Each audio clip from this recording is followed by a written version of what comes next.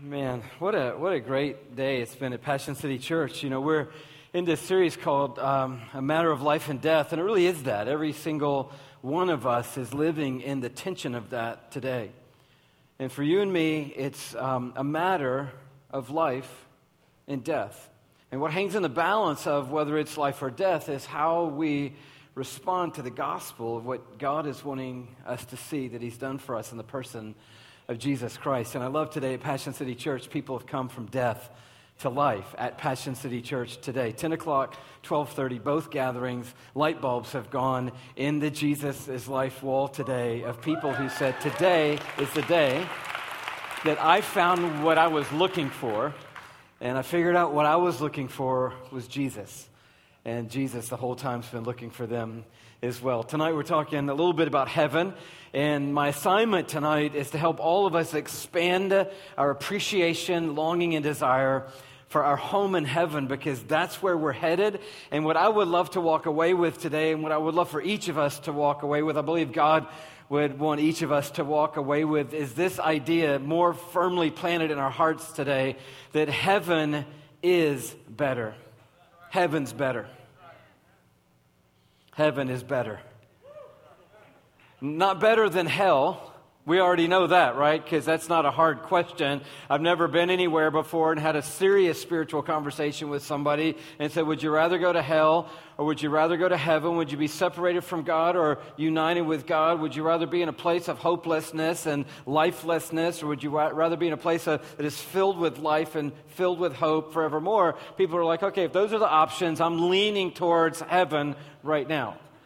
But that's really not the message tonight. The message is that heaven is better than earth.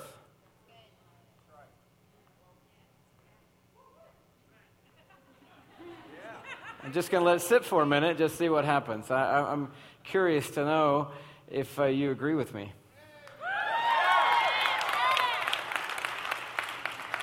That's about what I thought. I think it's about a third, yes, for sure. A third, I'm thinking through, and a third, I don't really know.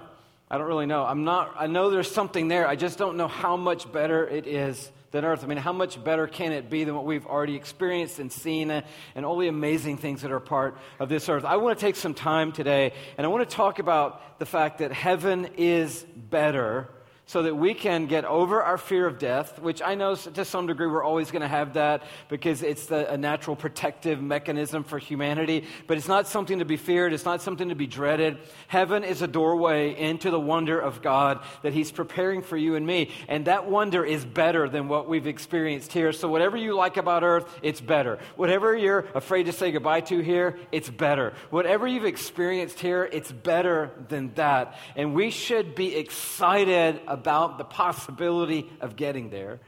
Not so much clinging onto this earth like it's the best thing going that we're ever going to experience in all of our lives, because it's a prelude to what God is going to do. I ran into Lecrae in the airport this weekend. So you know Lecrae? How many of you don't know Lecrae? That was kind of a weird for a few of you. Lecrae is a Christian artist. He's a rapper, and he lives in Atlanta, Georgia, so he's the pride of Atlanta, Georgia. He's probably the hottest Christian artist alive right now. He released a new album just a few days ago. That album landed at number 1 on the iTunes music chart. Not Christian, not gospel, number 1 album on iTunes, which is a great thing for a Jesus-centered record, right? And then, as the results came in later in the week, Billboard Top 200, number 1 Billboard album this week, Lecrae and his debut number 1 album. And then, on top of that, he appears Thursday night on The Tonight Show with Jimmy Fallon, which I know you guys don't watch TV, probably fast on Thursdays, but on The Tonight Show with Jimmy Fallon, which is arguably the hottest show on TV right now, maybe, possibly. I don't know if that's true or not, but I don't watch a lot of shows, but that show's pretty good. And Lecrae's on there, sitting in with The Roots, and The Roots are playing Lecrae tunes in between the segments of Jimmy Fallon. And I said, what was it like? He said, it went good, and he invited me back. I'm thinking, that's a good week right there. Number 1 album on iTunes, number 1 Billboard 200 album at your debut, on The Tonight Show, NBC. with Jimmy Fallon, and you're representing Jesus the whole way. I said, Lecrae, man, you've had a phenomenal couple of weeks. We're so proud of you and so excited for you. That's amazing. And he goes, you know what, man? Only as Lecrae can. Lecrae is cool when he's just standing there, which is pretty amazing. And so he kind of gives me a little Lecrae, and he backs up a little bit with that hand wave, and he's like, you know what? It is amazing, but it's only hors d'oeuvres for heaven. It's only hors d'oeuvres for heaven. He says, it's only hors d'oeuvres for heaven. And I said, yeah. That's the difference between a preacher and a rapper right there. And I said, I walked away. I was like, thank you, Lord, for that. I'm just going to steal that and put that right in my message this weekend. And then the Holy Spirit convicted me, and I needed to give Lecrae credit for it. So that's how it all came out. But this is the idea. The idea is that if your number one Billboard album, your number one iTunes album, and you're sitting in with the Roots, all that is amazing as it is, favor of God, blessing of God, kindness of God, the influence of God for the kingdom of God. All that is like a guy walking around with a tray with some little things on it that we don't even know what they are, and we have to have somebody explain to us what it is, and then we're like, I'll have one. Oh, that's nice. Yeah, that's wonderful. He said, all this amazing is just the hors d'oeuvres. Because where we're going, it's better. It's better. Man, I love that. I love that because you would expect to come in here if you were in the lows and you would say, you know what, I'm down on the lows right now and I'm longing for home and I'm sort of wanting to get out of this place because it's not working for me right now in heaven. Man, let's talk about heaven. But this guy's at the heights. This guy is crushing it. This guy is dominating in his zone. And he's got what everybody who's doing what he's doing wants. Not just the Christians. He's got what everybody wants. And he said, it's just hors d'oeuvres for heaven. Because heaven is better.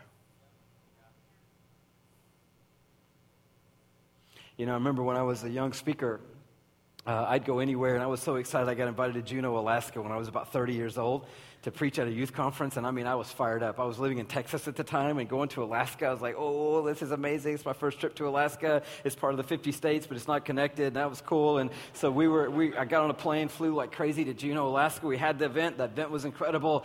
That night, we went to dinner after the event, and the youth leaders from this event, we all went to dinner, me and about 6 or 8 people, and we're sitting in this pizza restaurant in this mall, second story. I can remember it pretty much like we were there. I remember driving in the parking lot, normal mall parking lot, not like a big giant mall, but sort of like a Juneau mall, and lights everywhere in the parking lot. We walked in and went up to the second floor of this pizza place. So we're on the second layer of this pizza place, windows all looking on the parking lot. As we sit around the table, my back is to the window. We order the pizzas. We're just getting into the pizzas, and I was starving, so this was really good. And I was like, yeah, this is a great night. We're all sharing. And the guy sitting across from me, I can remember the look on his face. He looks over my shoulder, and he sees something. I don't know exactly what. And he's just like, I see his countenance change, and he goes, oh, wow. And he goes, let's go. And I mean, he just puts his pizza down on the plate. Everybody scoots their chairs back because they know what just happened. I don't have a clue what's going on. Everybody gets up as if they've all been wired into the same information, and we are rushing out of the restaurant. I mean, food's on the table, drinks on the table, check hasn't even come yet. I'm like, man, I knew teenagers did this occasionally, but I didn't know like youth workers did. I mean, this is crazy, you know? So we're like blowing out of the restaurant, not paying, down the stairs, and I'm just trying to catch up, you know? I'm like, hey, where are we go? What's going on? He goes, the lights, man, the lights. And I'm like, oh, okay, great, the lights. What's up with the lights? We get in the car, doors closed, car cranks, wheels spin as we back out, start driving out of the parking lot, down a road to the edge of Juneau, which doesn't take real long. We get to the edge of Juneau, we start going down this road, turn on another road. Now we're on a dark, narrow road going nowhere in Juneau, Alaska. And I'm like, where are we going, man? Because I'm thinking maybe this is the way it all ends, you know, right here in Juneau, Alaska. Where are we going? They go, the lights, the northern lights. And I'm like, what? The northern lights. What about the northern lights? We drive, and now I realize we're driving past a runway. I see the little green lights, beep, beep, beep, beep, going down. A chain link fence, not a giant runway, but a little runway. We go to the end of the runway, past the runway, into where there's no light, no street light, utter darkness. Put the car in park, all the doors open. Everybody gets out, doors closed because we want all the lights off, and everybody just stands and looks up into the dark night Juneau sky. And I'm like, wow, that was pretty dramatic right there. And about the time I'm wondering what's going on. The whole sky turned neon green. And it went.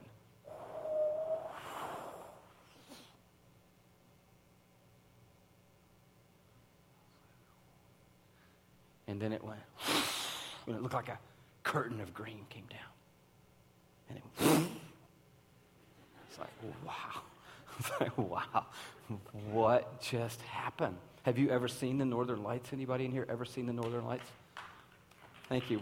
Yes, you clap if you know what I'm talking about. You're like, yeah, I want to shout, but you kind of back down right there because everybody, judged you and you felt it. Okay, I got to condense, okay? I had read about the Northern Lights. I generally speaking knew what they were. I knew it had to do with the magnetic energy between the sun and the earth at different times of the year around the poles, obviously, of our planet. And I had a little bit of information in my head, but I had no idea what it felt like when the sky danced above your head. And as that happened, I began to go crazy. I've never done a lot of drugs in my life, and maybe that's why people have laughed at that all day. I've never done drugs, okay? I think I might have, I've been around them once when I was really young, but I've never done drugs, so I don't know what that's like. But it must be like this. It must be like that night. Because, I went crazy and lost my mind. At some point, and I don't remember exactly when or why, but I'm kind of a runner when I get excited. I started sprinting up and down the road by the airport. As fast as I could run. And I could run fast back then. Just full dead sprint. Yeah! And I'd stop and whoa! Back down the other way. It's all I knew what to do. And I am orchestrating and responding and whoa! Oh, wow! Man. And I don't know how long it went on. Maybe we were out there 11. We got there maybe midnight, 1 o'clock. And my heart was beating out of my chest. I cannot over-explain this to you. I felt things I'm not sure I've ever felt before. I was enraptured. Losing my mind. And after quite some time, the frequency of the movement got greater and greater, or there's more gaps between what was happening, and then it got fainter and fainter, and eventually, kind of almost regrettably, we were okay, well, I don't know, let's just wait a couple more minutes. Okay, no, let's just wait another minute. Let's give it one, maybe they'll do one more. It's okay, let's go. And we got in the car, and all the way driving back down that road and back into Juneau, I'm just looking out the window come on, I bet there'll be one more. Got to my room, got right in my little hotel room. I'll never forget it. And I called Shelly. I was so wired up. I was I got to call Shelly and tell her what just happened. So I got, there's a phone by the bed. That's what you used to use to call people in the hotel room. And I got the phone out. And you probably don't, no one knows this, but you used to have a little phone service you had, your long distance, whatever. And you had to dial in the 800 number and then put your code in and then call the number you were going to call, anybody, hello, and you're waiting for somebody. And Shelly finally, Shelly sleeps pretty sound, and finally it was and I'm like, Shelly, it's me. And she's and I'm yeah, you're not going to believe this. We just saw the sky lit up. It was crazy. It was like green, and sometimes it was blue, and then it was bright green, then it was fluorescent green, and then it was moving around, and the whole thing would move from side to side, and then I realized I was in Juneau, Alaska, and she was in Texas, and by the time I got back to my room, it was about 2:30 in the morning, and so it was about 5 o'clock where she was, and I was so fired up, and I realized now, I'm sorry, honey, I love you. I'll call you tomorrow and tell you all about it, bye. She never knew I called, which was awesome. That was the good part of that. So the next day I said, oh, you're not going to believe what we saw last night. She said, tell me. I said, oh, the Northern Lights. Oh, that sounds amazing.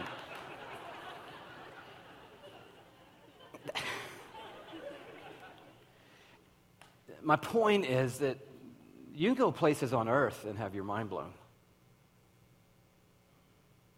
I can load us up on a plane right now because the Northern Lights are fired up right now. There have been some incredible solar activity in the last couple of weeks, and there's been some amazing auroras.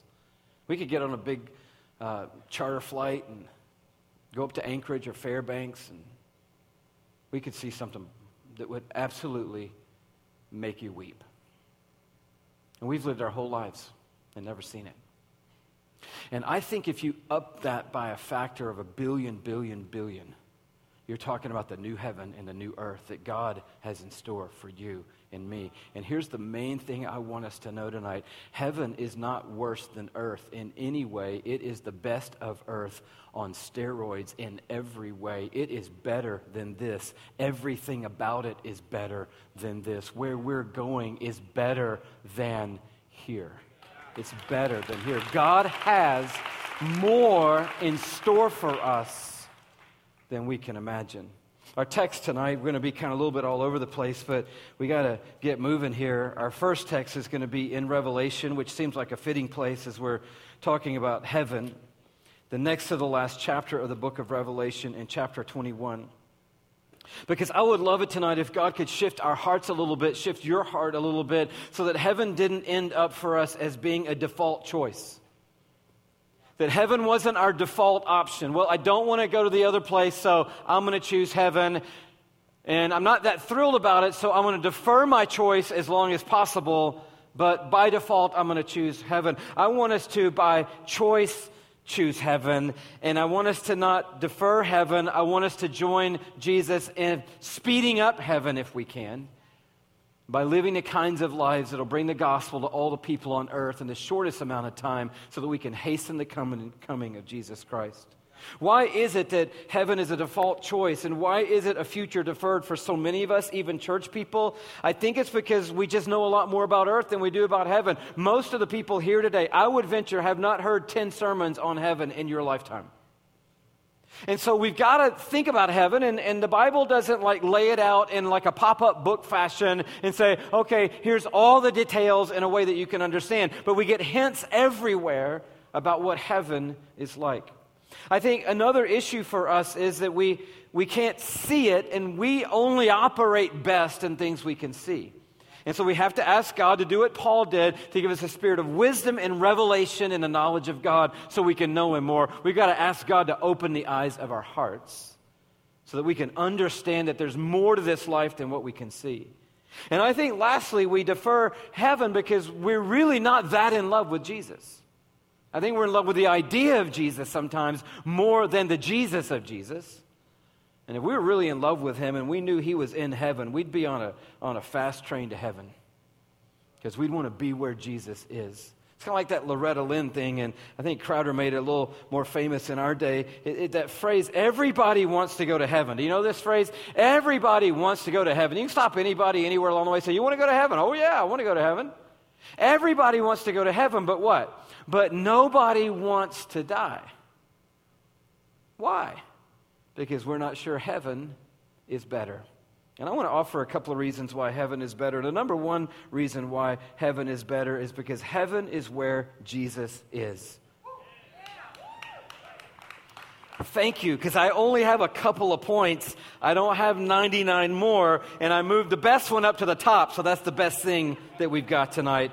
Heaven is better because Jesus is there, and honestly, that's all you need.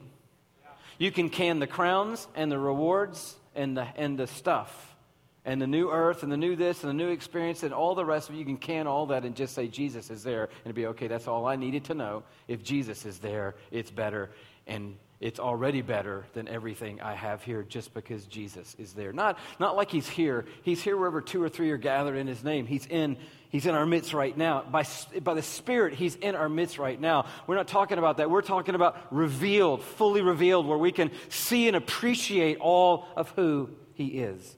And that's the beauty of heaven. It says in verse 1 of chapter 21, Revelation, "Then I saw a new heaven and a new earth. For the first heaven and the first earth had passed away." So guess what's going to happen to this earth? It is going to pass away. This earth is going to pass away. And we always say that in the negative, like, this broken down, polluted, climate, challenged earth.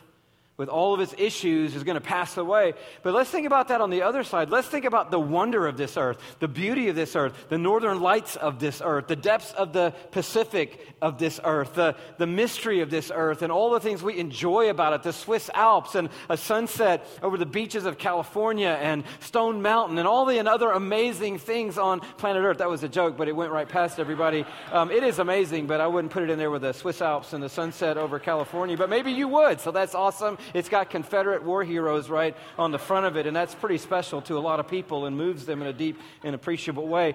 But let's think about the positive things of earth, and all of those things are passing away. The most beautiful thing you've ever seen on earth, like, no, we're done.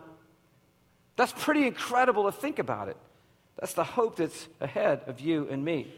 The first earth and the first heaven had passed away, and there was no longer any sea. I saw the holy city, the New Jerusalem, coming down out of heaven from God, prepared as a bride beautifully dressed for her husband.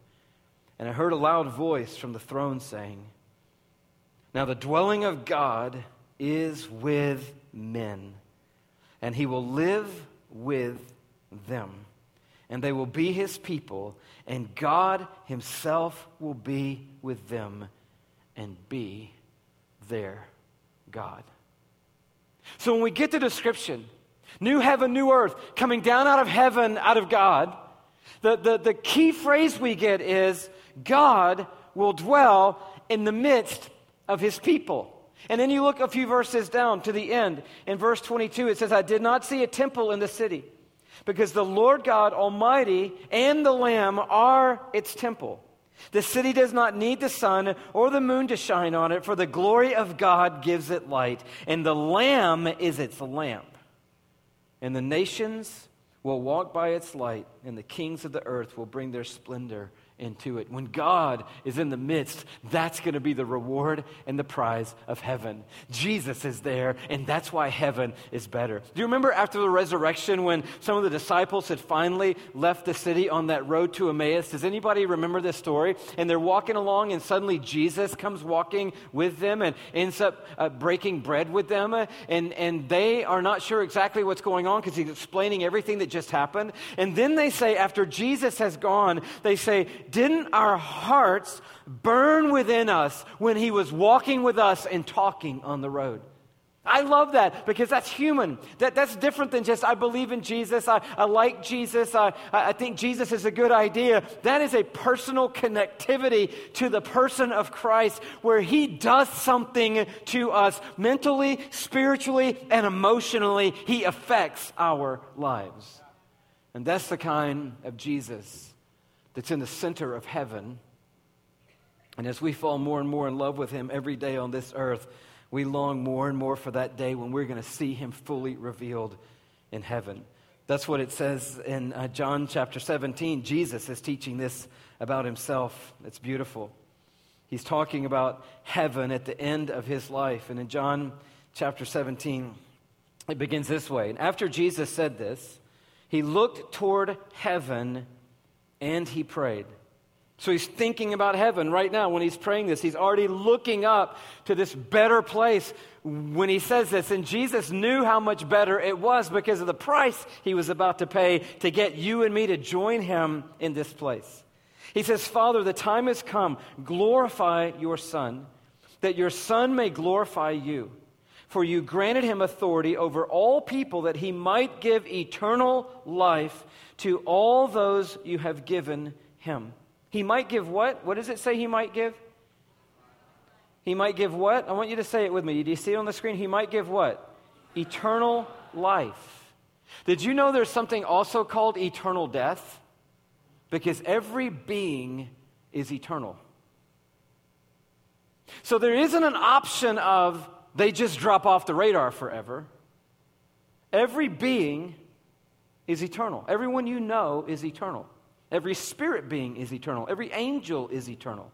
Every demon is eternal. Jesus is eternal, and the devil is eternal. The devil will exist because he is a being. There's not a moment where he's just going to vanish from existence. When Jesus died, Jesus didn't vanish. Jesus' body slept when they put it in the tomb, but Jesus was fully alive in that moment. What happened to him? We sang about it tonight. He went down into the depths of the earth. That's what happened from Friday to Sunday. Jesus descended into the depths of the earth. His body is laying in a tomb outside Jerusalem, but Jesus himself has descended into the depths of the earth to conquer for us and win for us ultimate victory over all the power of sin, hell, and darkness. And so on the third day, he's called up out of the depths, rejoined with his body, just like we will be in the great resurrection, and then he appears to his followers. But he didn't go nowhere for a few days. He always existed. Even when he was dead, he wasn't dead, because we're spiritual beings. So where do you think Satan's going to spend eternity? That's when people start thinking, well, maybe there is a hell then. Because that's where he would best be forever. And what Jesus is saying is, I have authority to offer eternal life. Everybody gets eternal. But I can give you eternal life. That means not that you're with us eternally, but that you are fully alive in the hope of God eternally. And then he says in verse 3, now this is eternal life. I think people want to know the answer to this question. What is eternal life? He said, this is eternal life, that they may know you, the only true God, and Jesus Christ, whom you have sent. How beautiful is that?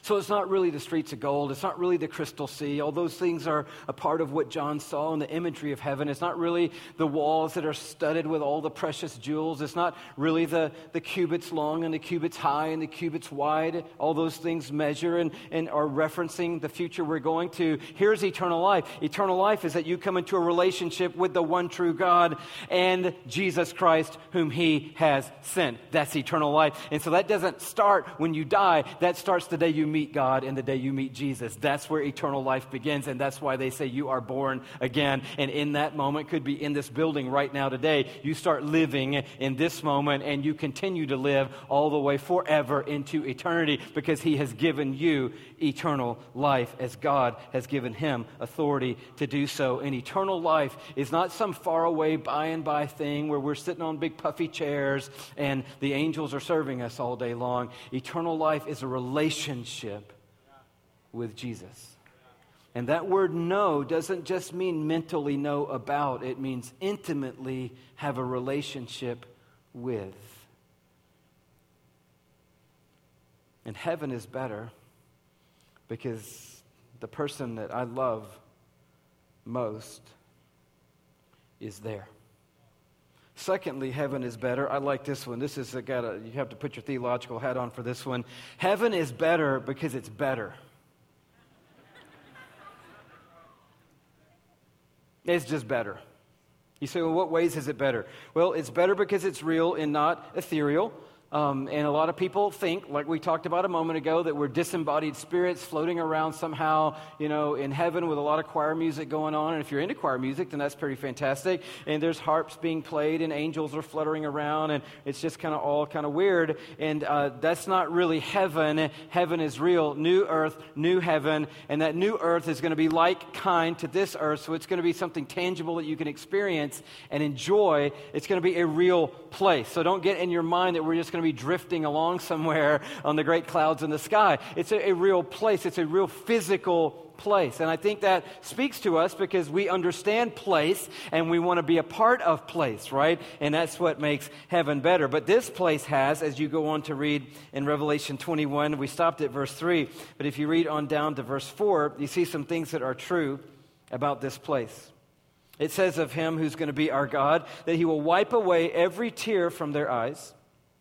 And there will be no more death, or mourning, or crying, or pain, for the old order of things has passed away.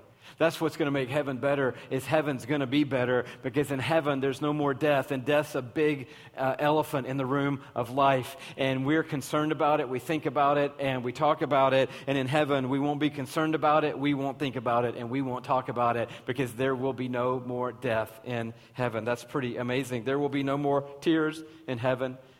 Not sad tears anyway. Anybody shed any tears this week? Just to show of hands, you don't have to tell us the whole story, but maybe just a small part of it, maybe just a couple little snippets of what happened?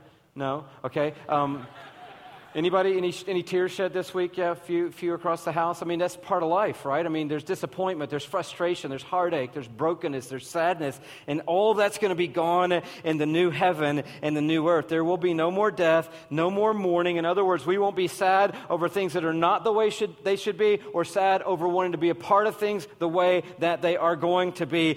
There won't be any limbo and no mourning in our hearts. We won't be carrying that spirit of, I wish I was home, or I wish this was different, or I wish I could change the circumstance. And there is no pain in heaven, no crying or pain, no neck pain, no back pain, no joint pain, no migraine pain. There's no pain. There's no pain there of any kind to impede us in any way. Where we're going is better because it is better. There's no stress when you're not worried about dying, and you're not worried about pain, and there's no tears and heartache and brokenness there. It's better because it's better, and it's better because the enemy isn't there. He has been bound up and cast into the lake of fire. In the verse right before we read this chapter, he's been pushed away forever and ever from us, so that he has no hold on us, no sway on us, no deception over us, no temptation in our lives, no headwind for the things we're trying to accomplish. We're talking about life without our adversary, and that's what makes it better, because we are living an adversary-free life in heaven. It's beautiful and better because all the people we love who knew Jesus are there. And that's what makes it better than here. Everybody who knew Jesus and died in Jesus is there. And so your grandmother, who you loved so much, she's there. Your husband, he's there.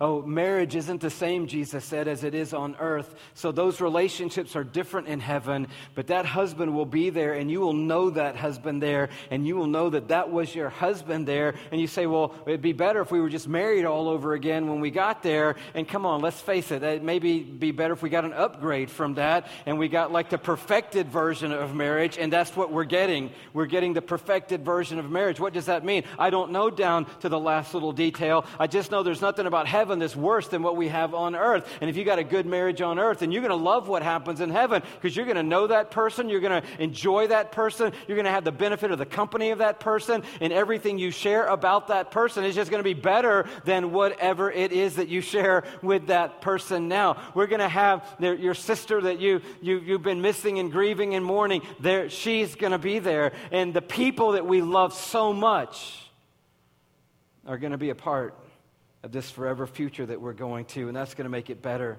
when we get to heaven. All the children who've died, the infants and the babies, the littlest ones and the unborn ones are going to be with us in heaven. And that's why it's going to be better, because God is going to have looked after every one of his creation. And in Psalm 139, it says, it is the Lord that knits us together in our mother's womb. We are the work of God, not simply the work of men. And God is going to take every one of those precious children, born or unborn, into his presence. And they're going to be a part of forever. And imagine the joy that is going to bring to heaven, to have tens of millions of God's creation who never ever got to light up earth, who are a part with their vibrancy of the forever of heaven.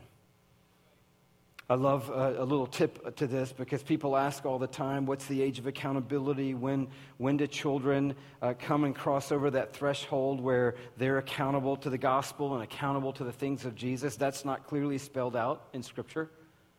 People say, well, what about infant death? Or what about infant baptism? Does that help? Or what about the faith of the parents? Is that an important factor? I'm just telling you, the Bible doesn't specifically in any place say, okay, here's the ABC of what happens to children. But when that's the case, you look at the macro lens of God in all of Scripture, and through that lens, you understand the pathway to go forward. And here's the pathway we go forward on. It's Jesus himself speaking and saying, let the little children come to me, for theirs is the kingdom of God.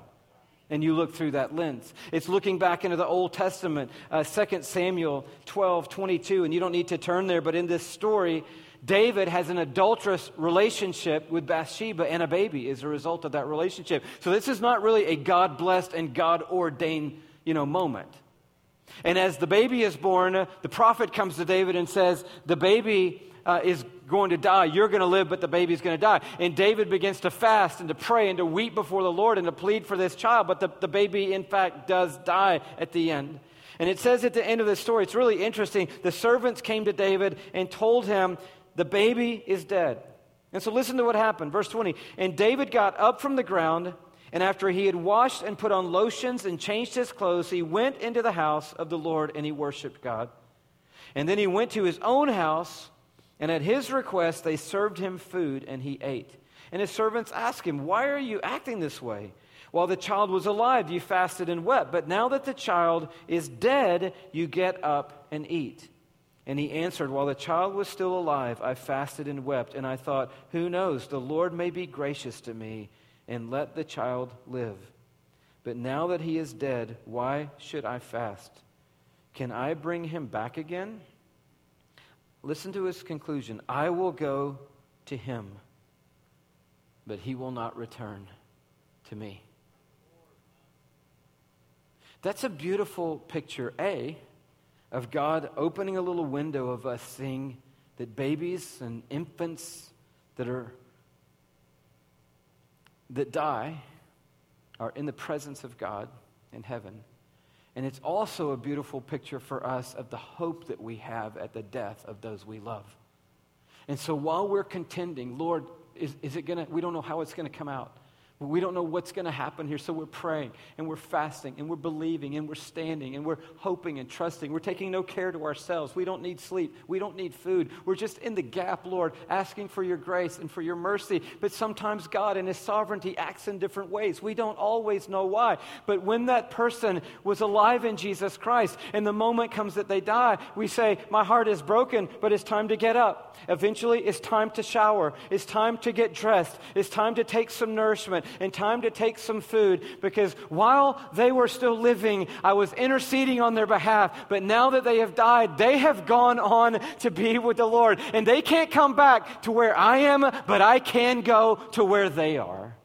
And this begins to be the thread of hope for us, that weaves a pathway for us to begin to walk back into our lives and back into health and back into wholeness, hoping and believing for the day that the better arrives for us and we end up in heaven where it is real, no tears, no stress, no fear of dying, no pain, no enemy. The people we love are reconnected. The children lost early in life are there, and God is in the midst of us. Now, I don't know how it all works out, because I don't think there's an embryo bank in heaven. I don't think we're going to get into heaven and there's going to be a wall of the tens of millions of babies that never took a breath on earth. But they're all going to be in heaven. And God is going to complete in them his promise for their lives and fulfill in them the destiny that he had for their lives. That's the psalmist when he says, the Lord will complete his purpose for me. Will they stay babies the whole time we're in heaven, like forever and ever, 10,000 times 10,000 years, and they'll just be a little baby there the whole time? And I don't know the specific answer to that. I can't imagine that would be the case, because God is going to progressively move us through eternity. And I don't know all of how that looks, but I know that God has a purpose and a plan, and I know that we'll understand all of that. And there's a lot of people we all know who've come near death and seen a lot of different kinds of things, who could fill us in on their own, but the Scripture doesn't give us a specific about that. And so we'll leave it into that gracious care of God who was knitting them together at the very beginning. and knowing that he's going to take good care of them. And he's going to do in and through them exactly what he purposed and intended. Amen? Isn't that powerful and beautiful? I'll tell you another reason why it's better is because you're going to get to work in heaven. What? That's the divider. That's the great divider of mankind right there. We're going to get to work in heaven. And some people are like, thank goodness. And other people are like, what? I don't want to work in heaven. I want to retire, die, go straight to heaven, straight to a big love seat, and I'm going to get propped up there with a big ottoman, and I'm going to have a couple angels fanning me, and I'm going to have a couple of other angels with like grapes, and they're just going to be standing there all day long with the grapes, and they'll be like, well, another grape, would you like another grape? How about a warm towel for your hands? No? Okay. Could I fan you a little bit more? You know, and some people are like, yeah, that's where I'm going, just total chill the whole time. I'm on a beach lounger forever, and it's going to be incredible. The guy's just going to lap around the lounger. Can I get you something else? Could I get you something else? Could I get you something else? No, I wish he'd come back, or I got to raise my little flag, or he hadn't come back in a half hour. Could I get you something else? And other people are like, I would lose my mind if that is eternity. I really would rather stay down here a little bit longer than to go somewhere. That would drive me crazy. Any of those people here, that would drive you crazy. You know why it would drive you crazy? Because God has made us purposeful people. So even in the Garden of Eden, in Genesis chapter 1, God puts Adam and Eve in the garden. It's perfect. There's no sin. It's paradise. It's earth the way God intended for it to be. And they have responsibility. They have dominion. They have roles. They have work to do because God has made us in His image, and God is a working God. He's a creator. From the beginning, He's creating. What is creating? It's working. And so God is a creator. We're made in the image of God to be creators, to be productive. And heaven is earth better. So earth is going to be like. And if earth now is about us fulfilling, about having purpose, about having gifting, about having aptitude, about wanting to accomplish things, that's what heaven is going to be like. It's just going to be the kind of work that when you get home at night, your back doesn't hurt, and your knees don't hurt, and your feet aren't killing you, and your head doesn't hurt, and you don't have to take a leave every single night so you can get to sleep to get up and go to work the next day, because there is none of that in the perfect world. There's just the fulfillment of work without the sweat of your brow and the toil of the earth that were the curse of the garden. And it's going to be incredible. And if you're a productive person, you're going to love heaven. If you like doing things and making things, you're going to love heaven. And I believe it's going to be filled with wonder and discovery. I don't think we're going to die and instantaneously know everything about everything. We kind of get that misnomer because we're going to be changed into the likeness of Jesus. When we see Him, we'll be changed, is what the Scripture says. But I don't think being changed means we're all standing there going, yeah, I knew that, I know that, I know all about that, I know all about that. Yeah, and I'll never learn anything the rest of my life, because that's not heaven for us. We love to learn and discover, and I believe eternity is going to be a process of discovering God, discovering His depth, His character, His beauty, how His plans all wove together. I mean, that could take 1,000,000 years right there, or two, and how to discover all the fullness of the new earth and all the new heavens. If you want to check out all the galaxies, you'll be able to do that. And if you want to get into the depths of the things we've never figured out on earth, imagine all the great mysteries that are still out there, the God particle waiting to be affirmed and discovered. And we've got an eternity to be able to understand what dark matter is and how the whole universe was made out of something we couldn't see and only just recently realized was there. And we've got an eternity of fulfillment, of work, of wonder, of responsibility, but not the kind that wears you down and wears you out, the kind that inspires you and makes you want to live, because heaven is better. Thirdly and lastly, heaven is better because the mission is over. Don't you love it when you've accomplished something great? I mean, it could be small, like mowing the lawn. Isn't that a good feeling? And you're just looking back over your work. Anybody like that? Any good lawnmowers here? You know, there's some bad lawnmowers here, and you're just done. Put the lawnmower back in there, and people have to tell you later you missed that part right there and that over there, and you're like, I'll get it next time. But there's some good lawnmowers in here, and when you're done mowing the lawn, you just sit back on the porch and just admire your work, and you're like, that's pretty special right there. You call the family out, check it out, everybody. I did the crisscross today. Do you see the pattern going on right there? It's pretty special, right? I got all the lines exactly running parallel this way and perpendicular that way.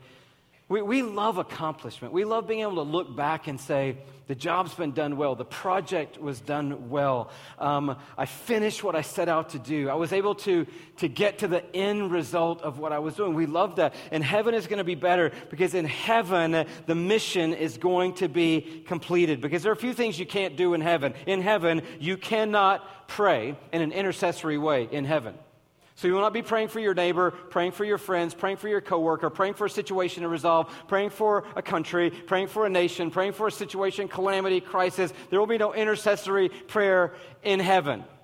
So if you want to do any intercessory praying, you need to get going on that right now. There will be praise in heaven, but no intercessory prayer in heaven because you won't be looking at somebody else going, man, we just need to get you to heaven. So, oh, you're in heaven. Okay, great. We just need to get you. You are made in the image of Jesus now, complete.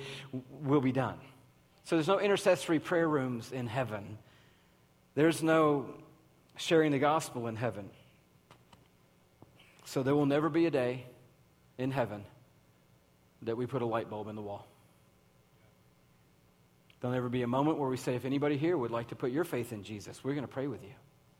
There'll never be that moment where you take that risk and take the shot and go out into no man's land with your coworker and say, I'm going for it today. You know what? We're getting to know each other, but I just need to tell you about Jesus because he's changing my life. There'll never be a conversation like that in heaven. There'll never be sweaty palms. We'll never be stuttering over our words like we all do. There'll never be that awkwardness like they're looking back at us like, I don't know what to say, and then we're like, I don't know what to say. There'll never be that in heaven. There'll never be that moment of going, I can't believe it. You're not going to believe it. They just put their faith in Jesus. Can you believe that? They put their faith in Jesus. We prayed, and then I took the chance, and then they said yes to Jesus. That was pretty amazing. We won't have any conversations like that in heaven. There'll be no giving in heaven to the cause of Christ.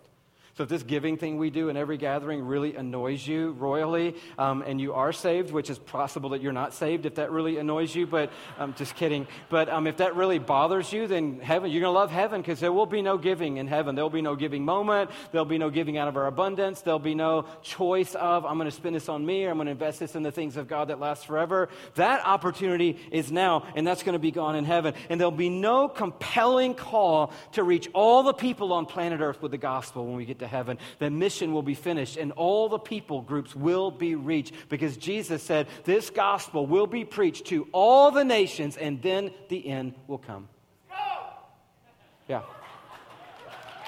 So listen, here's a little footnote to that. Don't worry about the email you're getting from the person trying to sell you a newsletter telling you when Jesus is coming because they don't know. Don't worry about somebody trying to scare you and saying, look, we had an earthquake over here, and a war over here, and a famine over here, and today we've got this political situation going on. It's all adding up, people. It's going to happen in 2014. You need to buy my book and get my DVD resources because I'm going to tell you exactly what's going to go. No, you just need to email them back and go, you don't know. You say, well, Louis, you're living in a false world because anybody can look around and see this is the end times. Yeah, why don't we read the end of Revelation, read Peter, 1st and 2nd Peter. They thought it was coming down right there. Read the epistles. They were burning Christians for the joy of the Roman emperors. They thought it was over. And for 2,000 years, it's been teetering pretty precariously on the edge.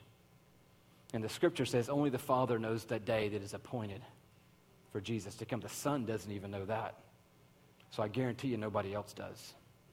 So what do? Is we say, thank you for your opinion. I appreciate that, but I'm not looking for your opinion because I already got God's opinion, and he said he's the only one that knows. So right now, I'm just going to get busy because right now I can pray, I can give, I can share the gospel, and I can reach people. And if the end comes when all the people get reached, here's what I think I might start doing. I might start trying to figure out how to reach all the people because that will hasten, as Peter says, the coming of our Lord Jesus Christ. And I'm not opposed to it on my heels, scraping and clawing to hang on to earth. I am leaning forward, looking to it. And if I can help it come faster by getting the gospel to people who've never heard it, I want to be a part of that because I want Jesus to come. You know why? Because I believe it's better where we're going than it is right here.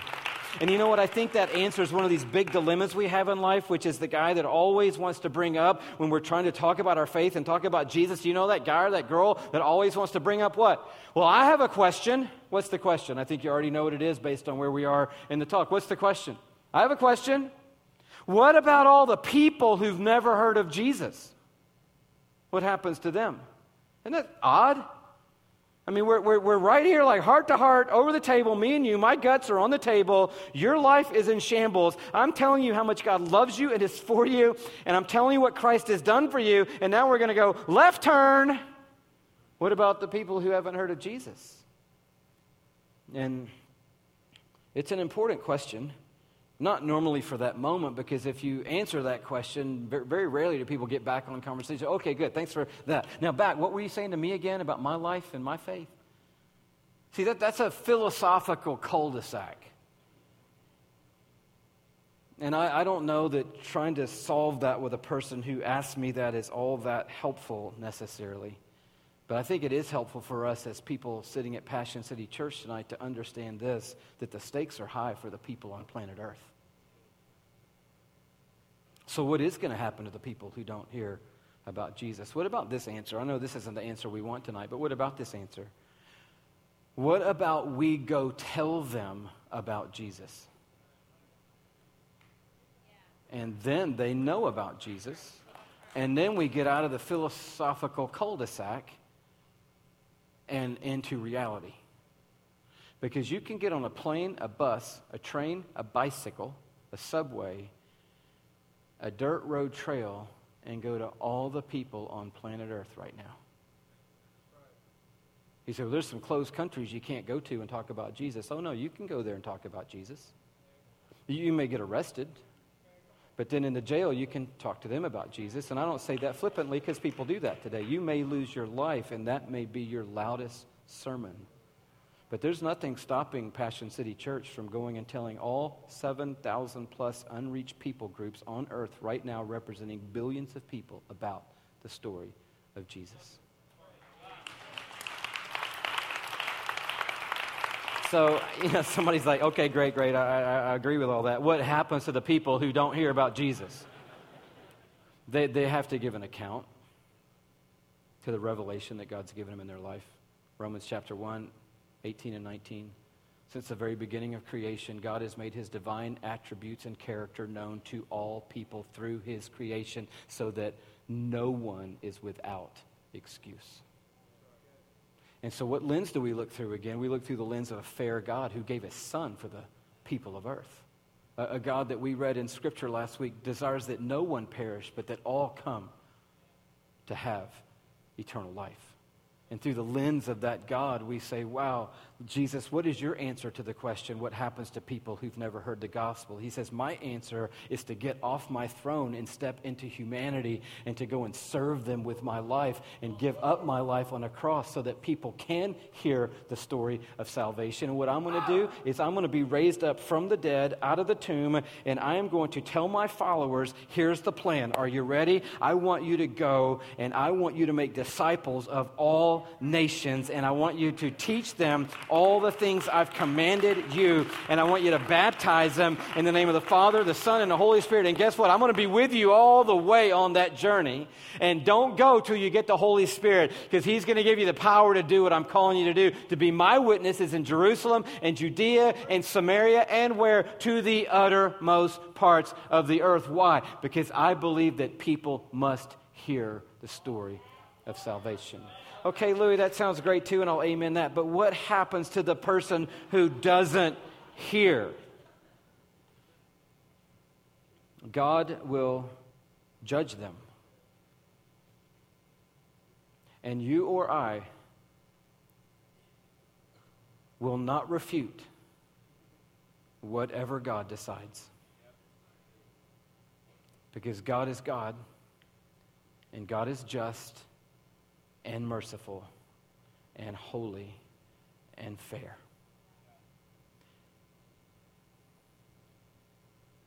The question isn't, and I say this gently, if you live in a philosophical cul-de-sac. The question isn't, what about them? The question's, what about you? Because you have heard the gospel, which means you are accountable to the story of the grace of God in Jesus. So don't be concerned about them. Be concerned about you. Because this chapter ends, the very last verse of Revelation 21, and it talks about who's not going to be in heaven. And then it says at this last phrase, well, the whole last verse, nothing impure will ever enter it, nor will anyone who does what is shameful or deceitful, but only those whose names are written in the Lamb's book of life. And heaven is better because Jesus is there. It's better because it's better. And it's better because the mission is finished. And we can sit back and look at what we have done with our prayers. Look at what we have done with our giving and been a part of in accomplishing God's purposes. Look what we have done as we've shared the gospel without regard to what people think about us. And look what we have done as the nations are gathered, as it says a few verses earlier, and all the tribes and all the ethnicities and all the beauty of earth and all the languages are gathered around the throne of God. And we can say, man, thank you, Lord, that we were a part of this beautiful coming together of humanity to lift up and glorify Jesus Christ. I don't know how you feel about that, but I like to say it over and over. Heaven is not populated by English-speaking white people. It is populated more by people who speak different languages than all of us in this room right now. English will be the minority language in heaven right now if we go. Give us another 1,000 years, we'll dominate. But right now, it's not the majority language spoken on planet Earth. There will be lots of people in heaven speaking lots of languages from different cultures, different tribes, different races, different tongues. One Jesus in the middle of us all, glorious and reigning and beautiful and bright and fulfilling in every way. In every way. And it's going to be better when we get there because we'll go, this was what we did. This is what we did. God let us do this right here. When we gave and when we prayed and when we shared and when we went, we got to be a part of doing this right here. And that's why heaven's going to be better.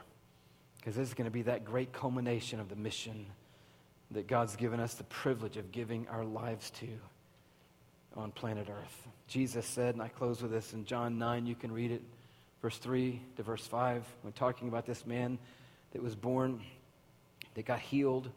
And Jesus said, we must do the works of my Father while it is day, because night is coming when no one can work.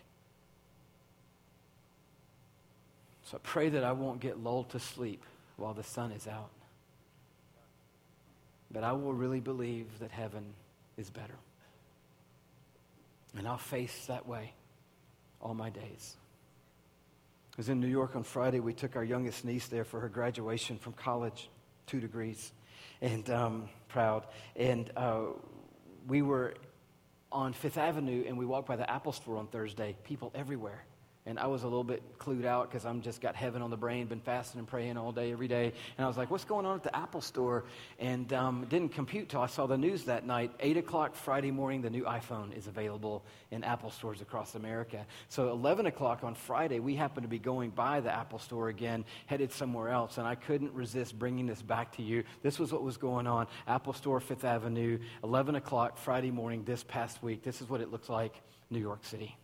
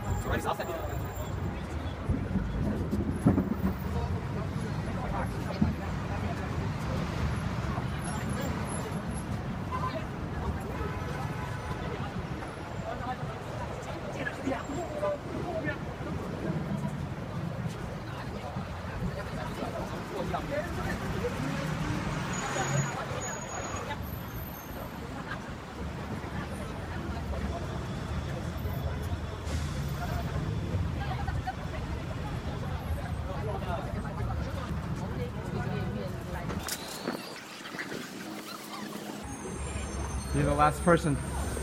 The end? Yeah, right. Amazing.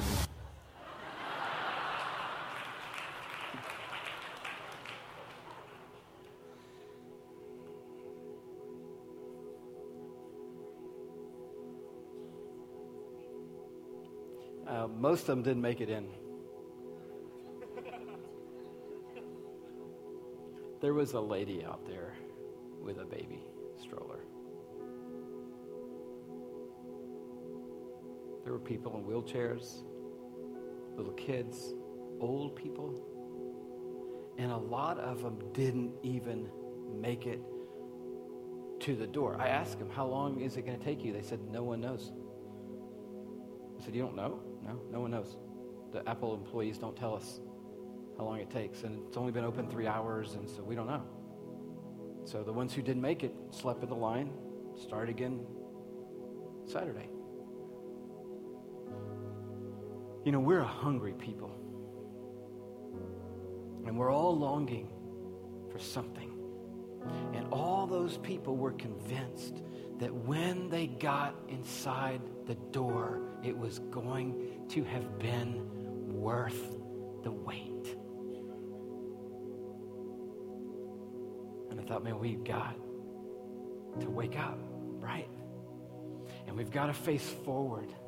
And we've got to lean forward, and we've got to have this confidence that no matter what it takes and what that line is all about, we're going to lean towards heaven, knowing that when we step through the threshold of time and space into the presence of Jesus, and He is the prize, and we don't care about anything else except He is there. It's amazing that our loved ones are there. It's amazing that there's productivity there and beauty there and perfection there and wholeness is there and healing is there. But we step through the veil and it's like Jesus is here. And we run the race for His glory on earth, and then we just fall into His arms. The very last thing we do as we step into the beauty that is so much better. And we know when we get there, it's going to have been worth it all. And it is going to do in us what nothing else has fully ever done. And we're going to say, I got my prize. I got my prize. I got it. And it's worth it in the end.